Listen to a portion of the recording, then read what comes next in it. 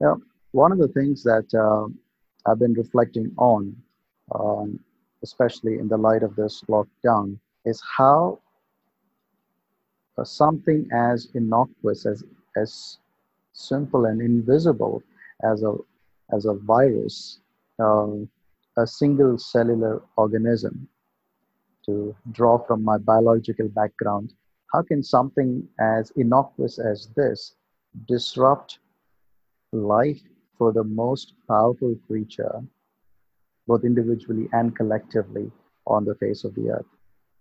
Uh, and that thought, the more I kept thinking about it, the more I reflected on it, and the more I dwelt with on the consequences that we are now facing because of the different things that are unfolding in the light of the COVID-19 outbreak. It was very humbling. It is very humbling from multiple perspectives. It's a humbling uh, thought from the perspective of how frail we human beings are. Uh, and it is also humbling from the perspective of how simple minded we sometimes can be when we think of how invincible we are. Now, the reason I'm raising all of these things and I want us to consider this is because this particular event, I mean, a lot of people are using the word unprecedented to describe what we're going through. Uh, and that is true. No one alive on the planet today has seen anything like this in its range or scale. And the helplessness, it's literally uh, humanity is brought down to her knees by this crisis.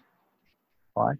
Uh, it is causing us to pause and recalibrate and ask ourselves the question, what does it mean to be human? And what are we to make of our lives? Those are the big picture questions that I've been grappling with as I was started writing, and as I mentioned, that I've been writing a whole series of articles on this theme of hope. Uh, what does it mean to be a Christian in a situation like this? And does the gospel of Jesus Christ actually speak meaningfully into our context, into our situation? Right? And so I've been reflecting on this in multiple perspectives, and all the while being challenged by this this thought that no matter what we are saying and doing today, it's literally like a drop in the ocean. I don't know if we realized it. Every effort, in fact, our collective effort as human beings, our collective global effort, is but a drop in the ocean. And so we are faced with a situation where we are brought to a grinding halt by the crisis that we face, and yet we find the need for us to step up, to press on, to move forward. How do we do this? Right? And so the first thing I began to think about is this deep need for us to recalibrate. And that's why I find the message of the cross and the hope that is, in many ways, central to the message of the gospel of Jesus Christ such a valuable thing for us to rediscover. Now, I'm guessing I'm speaking to all, if not all, at least most in this group who are Christians and who affirm that faith in Jesus Christ is both for this life and for the life to come, that the work of Christ on the cross is the finished work of God on human behalf, as Paul would write in Romans chapter 5 and verse 1 and 2, where he would simply say that because we are justified by Jesus Christ, we have peace with God through the work of Christ on the cross. So, in many ways, we have all these bold declarations, but at the same time, it calls for what I would call a humble disposition towards recovering what it means to be people who truly understand what God is about and where we are headed in the light of who He is. So that's what I want to speak to us this morning. Uh, I'm trying my best not to repeat myself in the articles that have already been written and published. I mean, if you want the website address to it or the link to it, you can either reach out to Isaiah or to me, and we can have them given to you. But I want to bring those ideas together and in probably 15, 20 minutes, present something to us in terms of taking a fresh look at what it truly means to know God, know ourselves, know our situation, and then know how to live today in the light of forever. Just what this means for us, and then you know uh, have you all raise questions and respond to that. Because you see, the one thing we appreciate about being in a predicament, being in a spot of bother, being in a place where you need help, the one thing you'll appreciate when you come to that point of crisis is that information is inadequate. That's the first thing we need to appreciate, that information alone is inadequate. And I was recently doing an Easter series, Facebook Live, with my colleague Dan Patterson from Australia. And we were chatting about the resurrection and why the resurrection allows us this privilege of present and continued hope. Uh, One thing I was saying to Dan in that interaction was that if you look at the first disciples who went and saw the empty tomb, you can look at Mary. She went there and she saw the stone was rolled away, and she knew the body wasn't there, right? Then you can look at Peter and John. They went and they saw the empty tomb. In fact, they saw the linen that was rolled up and kept. You can look at Thomas. He was told by people that he had every reason to trust that Jesus is not dead, he is risen. And you see, having information alone did not help them. Mary had all the information, but she was blinded by her own grief. Peter and John, they saw with their own eyes that the tomb was empty. The cloth which was used to wrap Jesus' body was now nicely rolled up and kept, but they couldn't quite appreciate, comprehend what they had, and that brought them away from the tomb with disappointment. Not, I mean, they were not leaping for joy. Thomas, uh, having all the information was not good enough. And that's what we need to first appreciate when we find ourselves in a spot of bother, that information alone is inadequate. Because human predicament demands presence, not just information.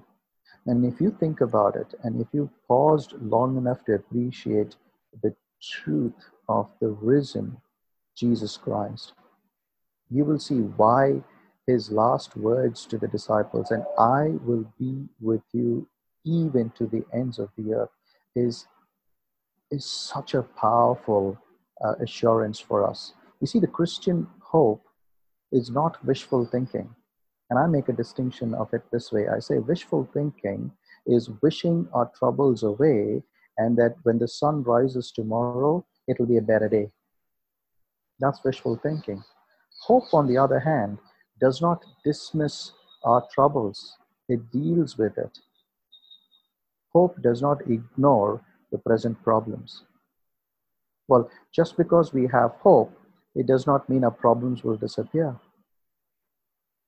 right? That's what wishful thinking gives to us. That's where wishful thinking brings us. But hope, on the other hand, gives us the strength, the courage, the reason, and what's most important, the hand to hold, in that we are able to navigate through our present into the future, into the tomorrow, where the promise of a good day is going to be fulfilled. And that's what I want us to grapple with.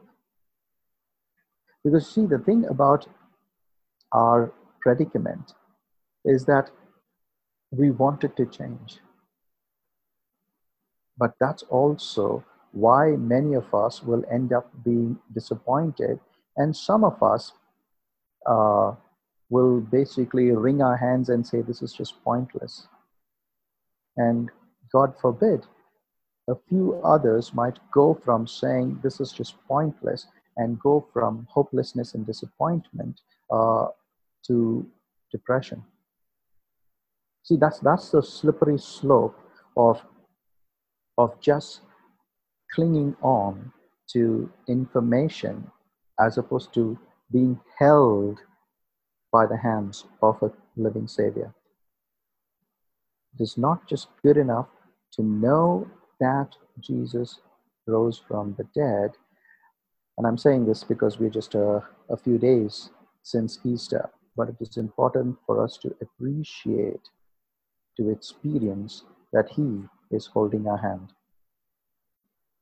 Which brings me to the next big idea or theme that we need to hold on to. And this, by the way, is still virtue of introduction, and in many ways a synthesis of the things that I've already written and put out for us there. It brings us to a place where we need to nurture a posture of trust. Right? It's not only good enough to know God, but it is important that we nurture a posture of trust. And the one thing we must avoid as we nurture a posture of trust is to assume that trust will change everything immediately. Right? And part of what I say in the article I write is I look at Peter's journey with Jesus as he was in the boat, that is Peter and the disciples, and they were going across the lake, and Jesus was not in the boat, right? And there's the storm that was threatening to capsize the boat. And so as they were going, Jesus kind of now walks on water and is getting to the boat, right? And they're terrified to see this human-like figure on water. And they start screaming, and Jesus says, "Do not be afraid, it's I." And this is very interesting conversation that happens. The moment Peter recognizes that it is Jesus, he says to Jesus, "If it is truly you, then ask me to step onto the water and walk." Now, I have no idea why Peter asked for that kind of evidence that this was Jesus. He was literally saying, if it is really you, Jesus, in the midst of the storm that we are going through, take me to the eye of the storm. Now, I don't think is a common request. I mean, none of us have that kind of courage or foolhardiness. I don't know how you want to put it. But that's what Peter was asking. If it was you, really, Jesus, ask me to walk on water. And Jesus says, yeah, it is most certainly I. And if you want to walk on water, just step out of the boat. And he does, right? And the Gospels tell us that Peter, when he saw the winds and the waves around him, he began to sink, right? We normally assume that this simply means that as long as Peter had his eyes fixed on Jesus, the winds and the waves didn't matter. Well, in a manner of speaking, yes. But what I'd like for us to remember is this. Peter not only had to trust Jesus enough to step out of the boat, he had to learn to continue to trust Jesus even though the winds and the waves did not die down. In other words, he not only had need to begin in trust, he had a deep need to nurture trust. Because here's the thing. We often assume that the moment we put our faith in Jesus, the moment we trust him, our circumstances, like the winds and the waves that Peter found himself in, will change, and it will become a still lake. And we can, walk on it as though we are walking in a park. No, that's not true at all. Trusting God does not automatically change our circumstances. Which is why, inasmuch as information is inadequate, beginning our journey with Jesus in trust is also inadequate.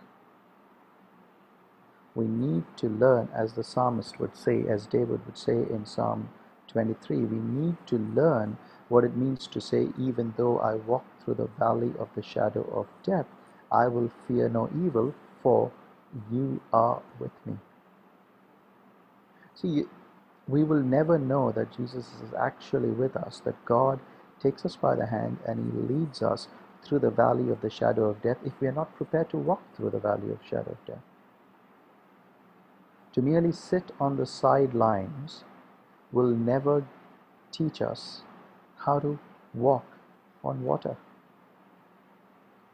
To merely sit in this particular sense, to merely sit on the sidelines and with great devotion and expectation, hold on to hope, expecting that this COVID-19 crisis would kind of literally blow over and things would be back to normal, um, is just wishful thinking.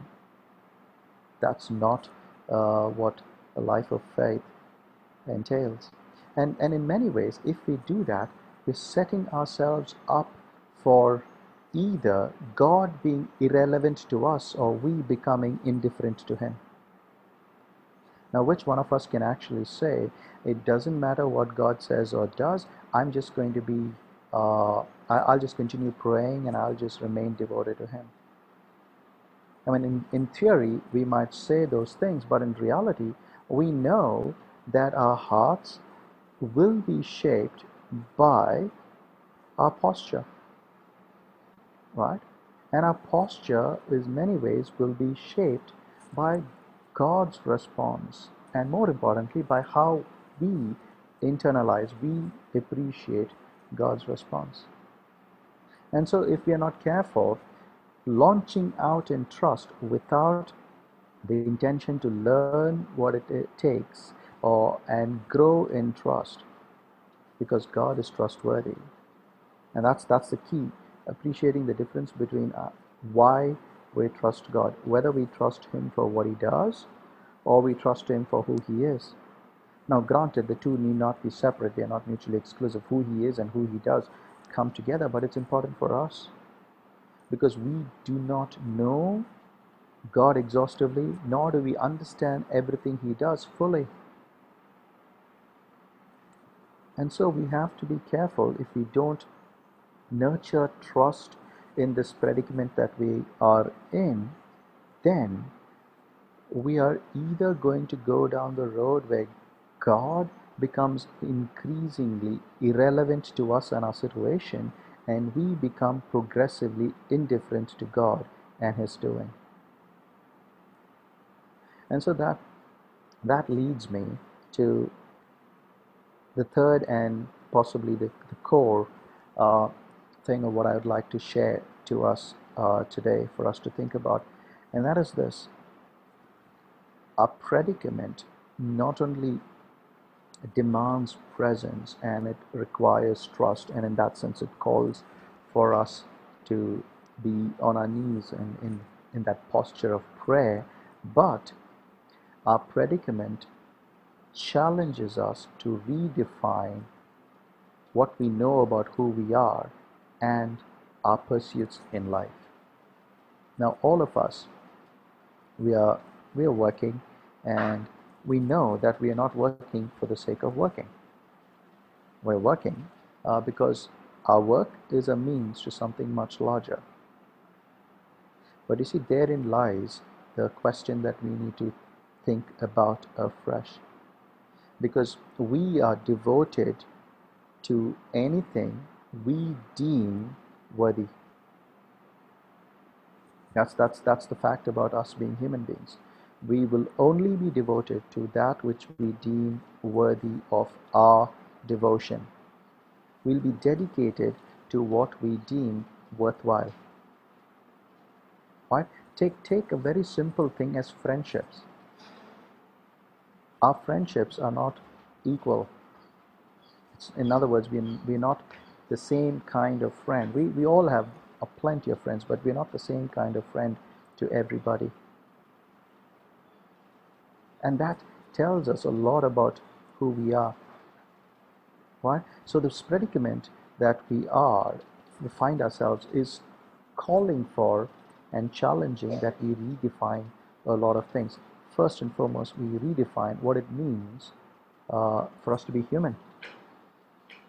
Secondly, it's calling for a redefinition of what living the good life means, or what a good life is, and what living the good life means.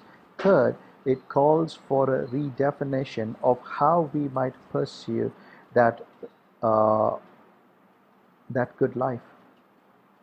Because the thing about us as humans is we find ourselves hopelessly lost when we cannot control the outcome of our pursuits. Isn't that true? It affects us badly.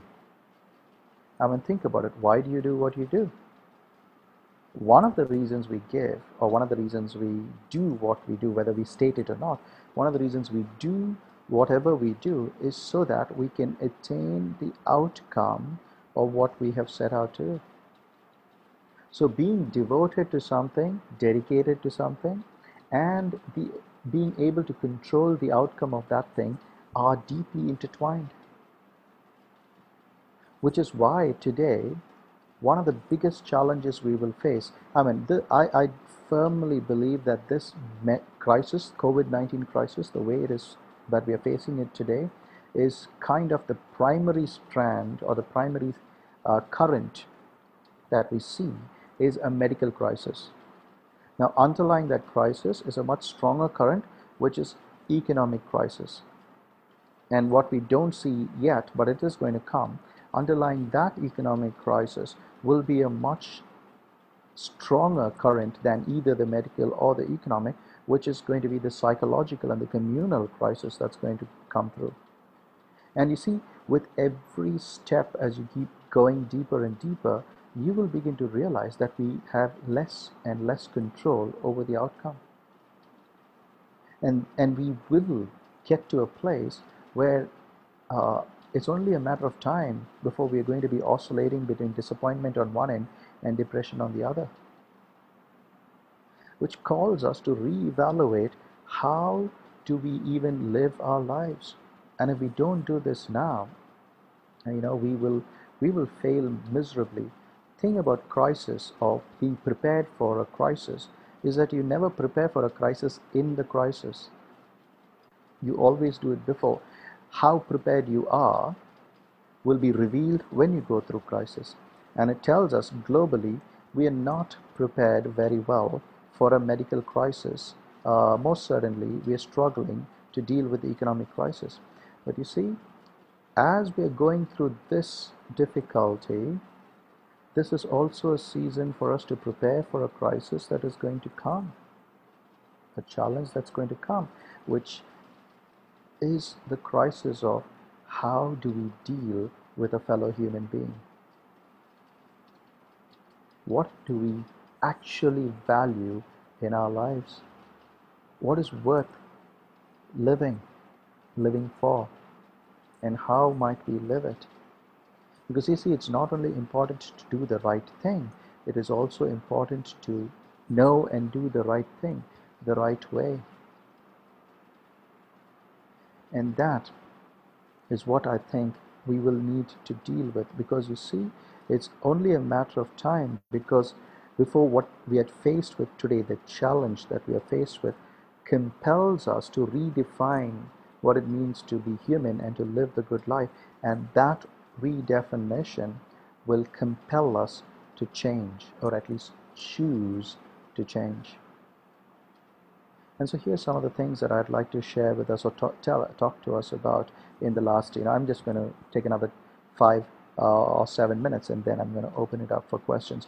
The first thing this is going to call us to do, compel us even to do, is that it is going to compel us to re-evaluate for ourselves what it means to be human. Who do we actually think we are? Because truth be told, our life as it is today is revolving predominantly around what we acquire, or what we accomplish, or what we are applauded for.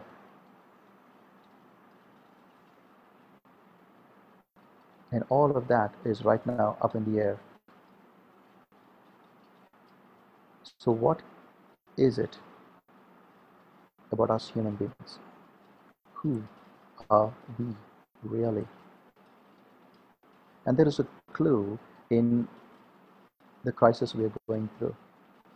The one thing that we begin to appreciate, both uh, in its longing and its problem, is that we are deeply relational creatures. And that's precisely why this, whether you call it circuit breaker as you're doing it in Singapore, or call it lockdown as you're doing it in India, is affecting a lot of us. And as we look at that predicament, you begin to see our response to it is primarily self-preservation.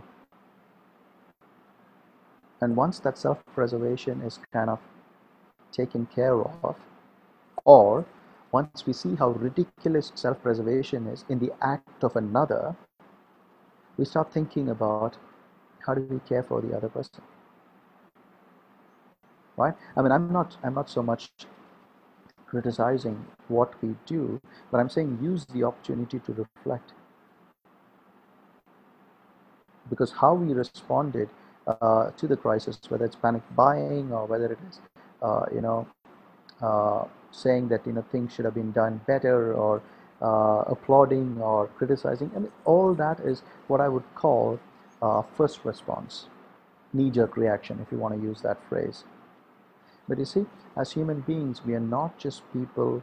We're not just meant to be people or creatures who react. We are meant to be responsive because we are responsible. And to be able to respond, we need to reflect.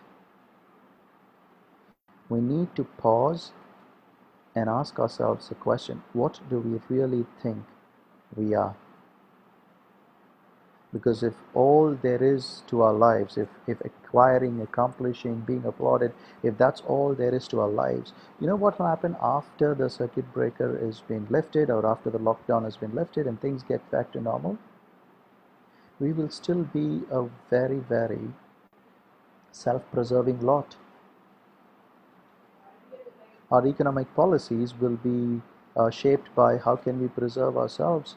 Our own work and our lives would revolve around how can we make sure that we are further and further insulated.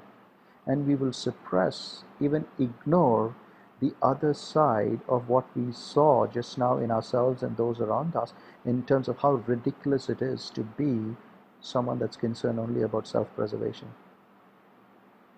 Because you see, if human beings are primarily relational, then relationships are not nurtured by being self-preservation, by pursuing self-preservation. Relationships are nurtured by being self-giving.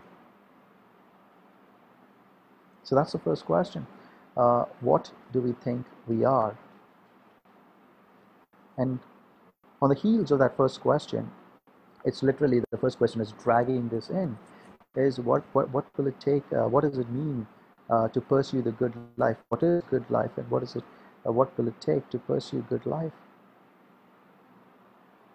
And you see, that's where the rubber meets the road. Because yes, we can say we are creatures created in love for love, and love is what makes the world go round, and we are communal creatures. We could say all of this, but how does the rubber meet the road? Is it in love? And that's where the antidote to self-preservation is self-giving love. That's what we find Jesus do on the cross. That's what he did when the Word became flesh and dwelt among us. And as John would say, we beheld his glory, the glory of the one and only. That's at the heart of what Jesus was saying, and I will be with you even to the end of the age. You see, love is a very attractive and, in fact, free thing for the one receiving it, but it's a very, very costly thing to the one giving it. It's going to cost us everything. And so my challenge to us, as we appreciate what it means to be gripped by hope is very simply this: are we willing to take a step back and re-evaluate what it means for us to be human, to reconsider how we might actually live as human beings without losing our humanity? Because I am of the firm opinion that every choice made that is self-seeking and self-serving uh, adds up adds up to the cause of self-preservation, is a choice that takes away from us being truly human. And they are what goes along two divergent paths, as it were. And at the core of every step we take, or what helps us take every step, is our choice. And that's why Jesus, when he taught us to pray, he said, and when you pray, say, Our Father in heaven, hallowed be thy name. Your kingdom come. Your will be done on earth as it is in heaven. You see, that kind of a posture teaches us to nurture continued trust. It takes away from us the deep angst and loss we feel when we can't control. It takes away from us the agony of uh, of of being at a loss and the penchant for manipulating outcome. In other words, it restores us, it gives to us the liberty of truly being free. And that's why Paul would say to us that because of the cross, we have peace with God. He's not talking about something that we feel. He's not saying this is true only if you feel it. But what he's actually saying is that because of the cross and the restoration that God has reconciled us to himself, the world to himself, we actually have a fresh start. And this COVID-19 crisis is giving us the opportunity to recalibrate.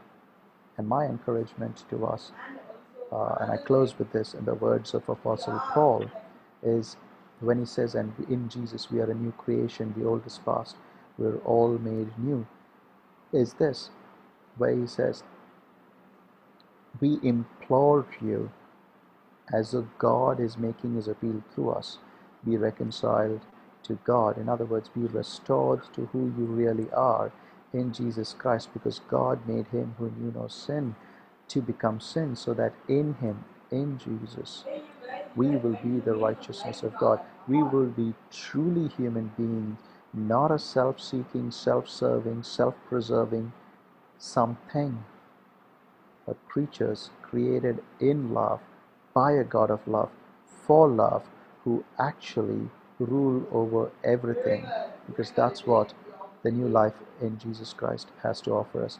I'm going to stop with that, and thank you so much for being patient and giving me a hearing, and I'm happy to take some questions from you as it comes by.